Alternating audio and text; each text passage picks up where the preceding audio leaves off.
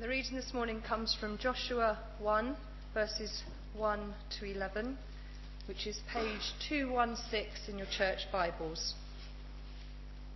After the death of Moses, the servant of the Lord said to Joshua, son of Nun, Moses' assistant, "Moses, my servant, is dead.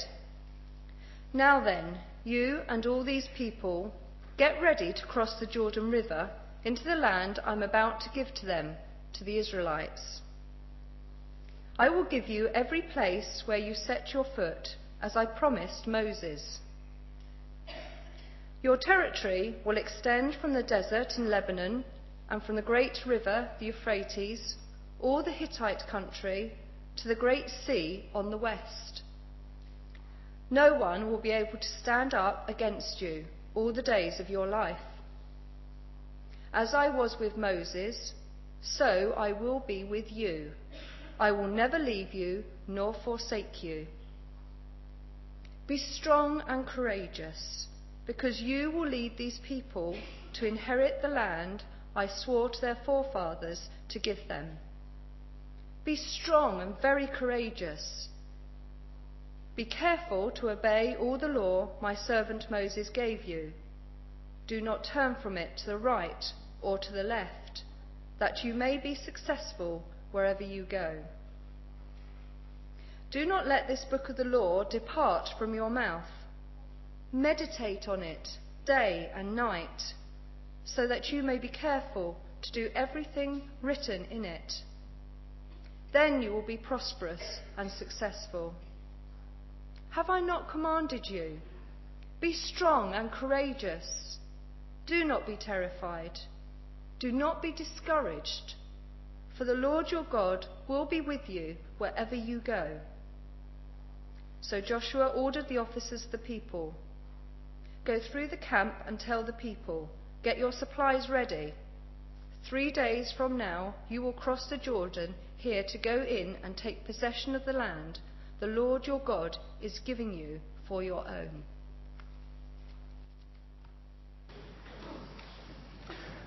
Well, immediately, to stab our conscience, Moses is dead. That's the context.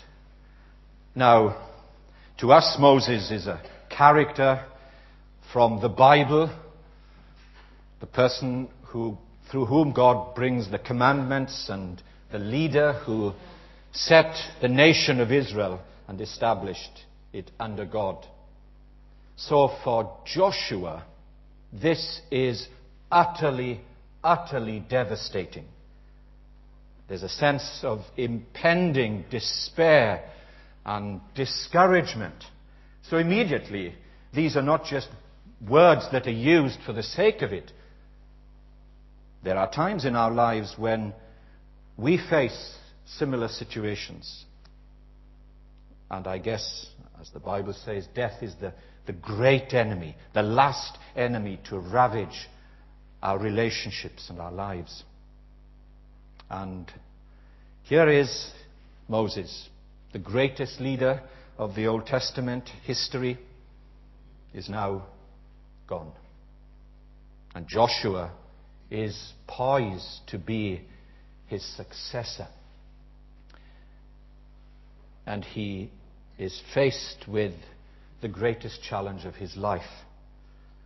Oftentimes for us, perhaps without preparation, unexpectedly, we face challenges and we just don't quite know how we're going to cope, what we're going to do. So all the more for that, this verse we can take. Perhaps we might this year take it as a preparation, something that is going to come, and we brace ourselves and we are fortified and strengthened. So here it is. This is our verse. Here is Joshua. He could be overwhelmed with a sense of fear, apprehension, and anxiety. And typical of him and of us, he would say something like, well, what if? So many of our lives, aren't they, either are shot through with if-onlys or what if. What if, for example, people compare me unfavorably with Moses? Yes, they will. We do that all the time, don't we? We don't like people doing to us, but we do to others. That's what we like. Or what if I'm to lead this people and they rebel? What if they don't follow? What if they don't listen? What if they won't obey? What if I fail? What if I'm not equal to the task? What if? Well, they are legitimate questions. But we have to talk those through and work them through so that we arrive at a position whereby, even if they are legitimate, to say, well, wait a moment. If I have entrusted my life to God, if I have consciously done that, and if He is good and He's in control of my life, then whilst these questions come up, I am confident of this, that God doesn't give me a task without giving me the resource to fulfill it. And that, of course, is dramatically illustrated in the verse that we have. Now, you have to take that, and you apply it into your situation, as I must in mine. Let me put to you in dramatic terms for a moment. What if, there you are, what if this is your last year? And the law of averages could be. This time next year, perhaps some of us are not going to be here. That is dramatic language. Well, would you give with greater thought? Would you receive with deeper gratitude? Would you celebrate with stronger love? Would you share with eager joy? Would you pray with firmer resolve? Do you see the point? It might be that all of us would survive, but wouldn't it be good if we did it anyway? This is where it's at. This is our time. So it's a call to courage. God can speak to us in all sorts of ways, obviously not only through a sermon like this. We know that. I'm reminded of a testimony of a theological student who came from America to London. And all the way in this cross-Atlantic flight, he was thinking, am I sure I'm doing the right thing? Is this really what God wants me to do? Am I going to the right place? Is this... And all of that was going on in his mind. A sense of uncertainty. A bit like Joshua, if you like, except he was on cross-Atlantic flight. Same thing, isn't it? Fear isn't rooted in the past. It's always here now. So there he is. He arrives in Heathrow, he gets on the underground, comes into, I think it was Paddington Station. And as he's coming up the escalator like that, he sees a big sign. And the sign said, "Take courage." Now, yes, those of you who know beer adverts will know that it was promoting beer. He didn't. And he said, "Yes, Lord, thank you." And he looked back on his year at the London Theological Seminary and said, he took that as an affirmation. Haven't I commanded you? Don't be afraid. Don't be discouraged. Now, of course, if God can speak to us from the lesser, a beer advert, surely, do you see the point? He can speak to us from the greater, from his infallible word. And that's why we need to take this. Take courage. Take courage. Don't be afraid. For all of us here this morning, I'm sure that our circumstances are very different. Our personalities are varied. Our challenges are greater in greater degrees. That's not in question. But God is the same. That's the point. It's no good you saying, well, it's all right for you. You haven't been. That's true. I don't need to. You do. So we're not comparing ourselves. We're saying that God is sufficient whatever our situation. So notice the question. In the light of the illustration with the talk with the children and all of us, God is posing the question, and let me put it to you in a different way, and be personal. Is God exasperated with you? Is He? Is God exasperated with you? I mean, how many times does he have to speak to you? Maybe you're sitting here today and he's spoken to you many times and actually you've not responded to him. And he comes to you again. You don't deserve it. Not for a minute. You don't. Nor do I. None of us do. And he says, haven't I commanded you? Be strong and courageous and so forth. Is God exasperated with you? Say, as if he'd say, how many times before you're willing to respond to me? And so you have it there, as we had it with the children in verse 5, verse 6, and verse 9. 3 times. Essentially then, let's think about it in a different way. The question is not to fill the gap in our knowledge. It isn't as if we don't know. I don't think so. It isn't that we're not informed. The question is posed like this, to fill the gap in our courage, not our knowledge. We might know, but be very slow to respond. We might be informed in mind and often lacking in courage. So do you see why God's asking the question? And do you see why, I think, with some of you, in fact, I know, he is exasperated with you. That this time last year, nothing's changed. Nothing. Because you're not making a response. You know he's commanded you. You know about it, but your response is 0. So, but the question is posed, I guess, then not for knowledge, but for courage. And whom will you trust when you face these periods of great transition and change, as Moses does, these life-changing situations where you know you can't survive in your own strength. Now then, at this point, precisely at this point, attitude, how we think, how we respond, is as important as actions. In fact, I would be bold enough to say almost more important. Do attitudes determine action and outcome? I think so. Why do I say that? 3 times, God's word comes into this whole situation. But let me use an illustration. You'll have heard of the great violinist Nicola Paganini, a great Italian composer and concert violinist. I want to read an account in his life where he's performing before a full house. And he began to play a particularly difficult concerto. The audience is in rapt attention. The genius playing in front of them. But suddenly one of the strings breaks in his Stradivarius. It dangles helplessly in front of him, outside of his control.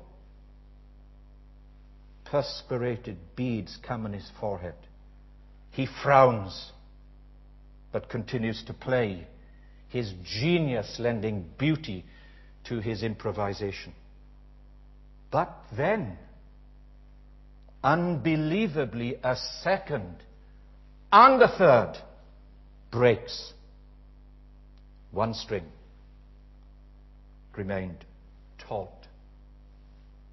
The great musician finishes his piece, and his final notes were swallowed in wild applause.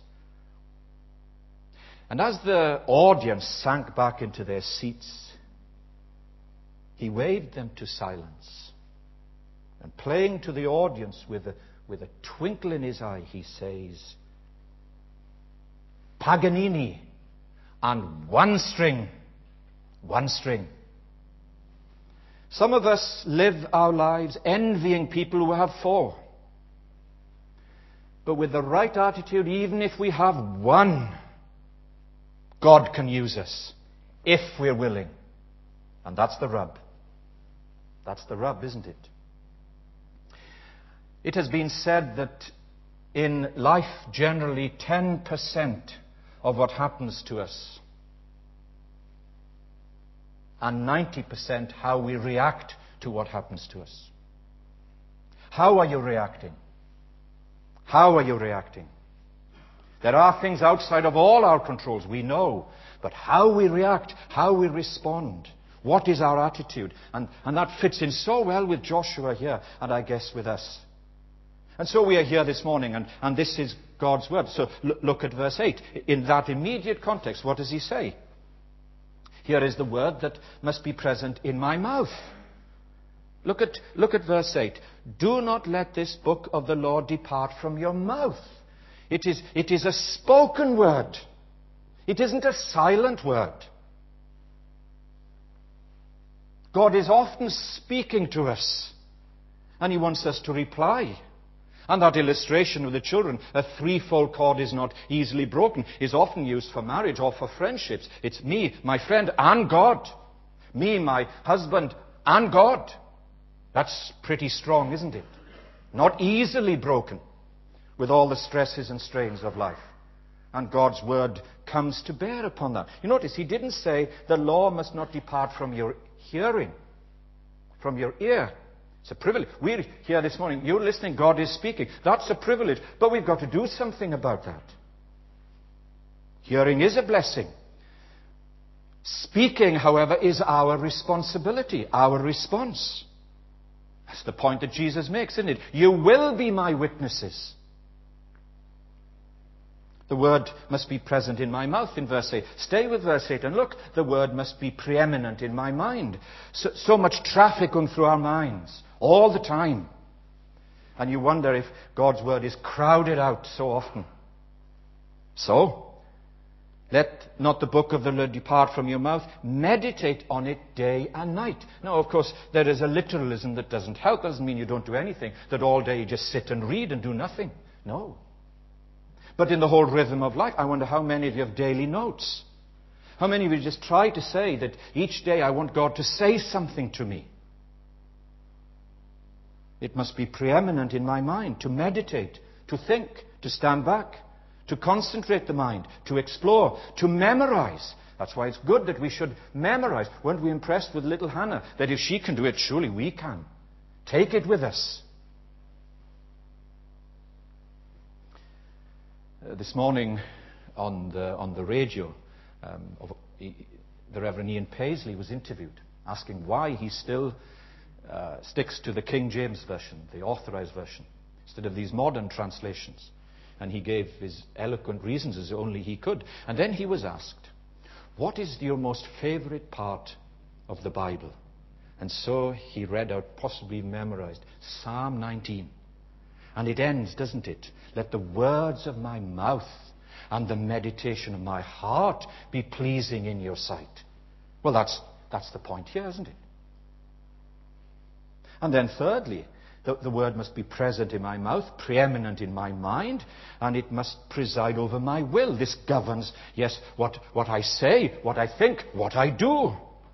This isn't a little religion tacked on at the end of the week. No. So you see again, be strong, verse 7, be strong and very courageous. Be careful to obey all that the law my servant Moses gave you. Now look at this. Here's the temptation. So, it's so relevant, isn't it? Do not turn from it to the right or to the left, that you may succeed wherever you go. And there are all these distractions, aren't there? All the time. Pulling us this way, pulling us that way.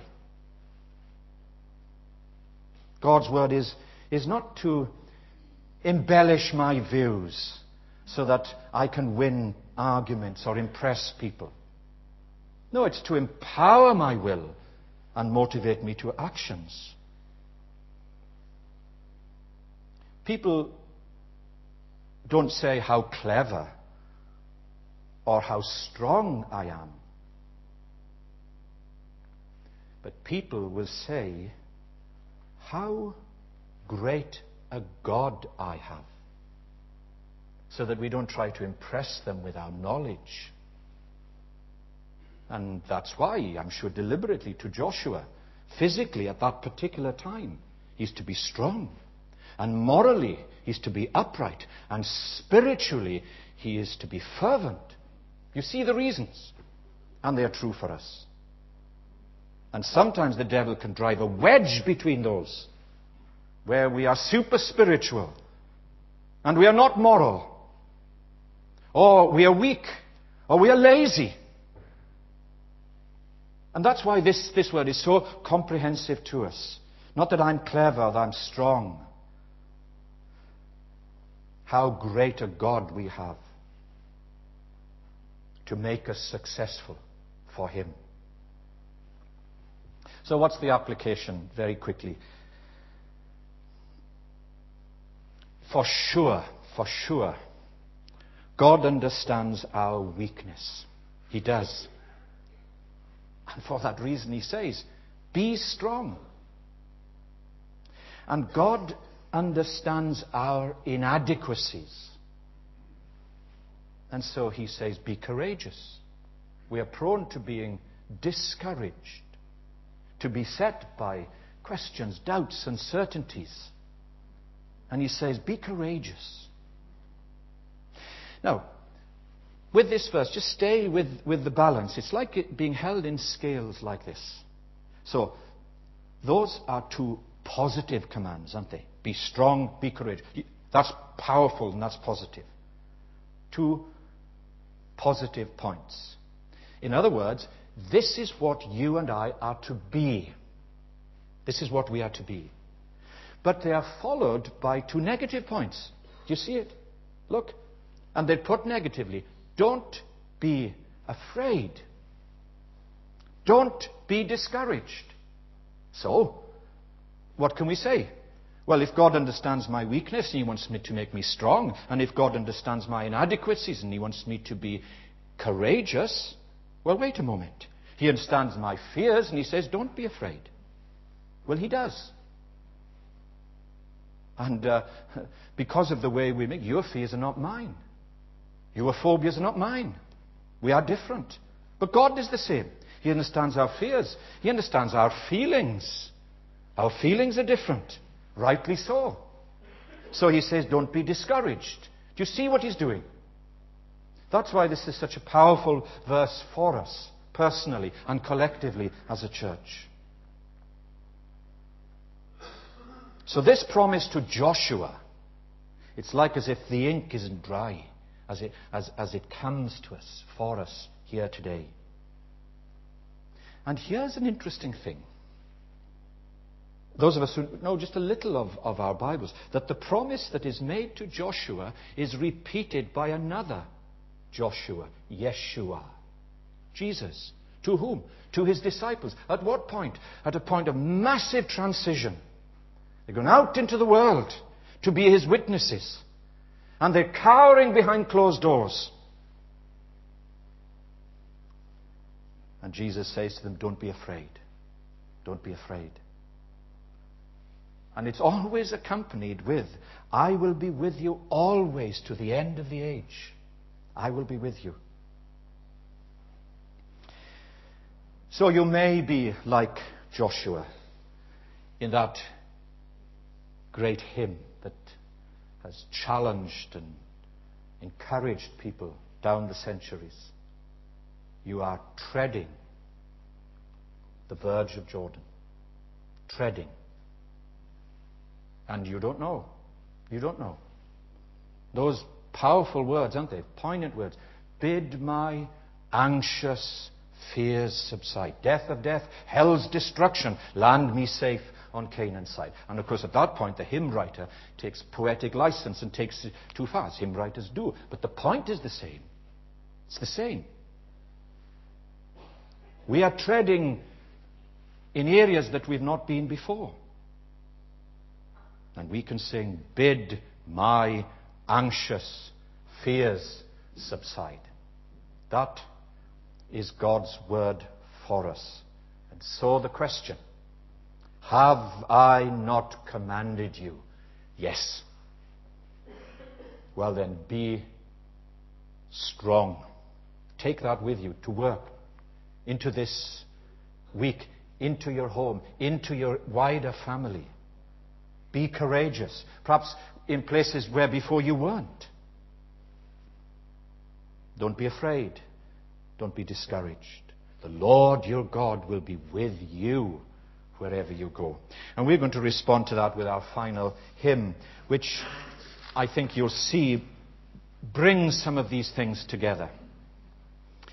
The third verse particularly.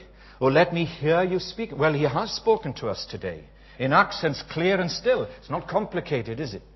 above the storms of passion, the murmurs of self-will. O speak to reassure me, to hasten or control, and speak to make me listen, guardian of my soul. O Jesus, I have promised.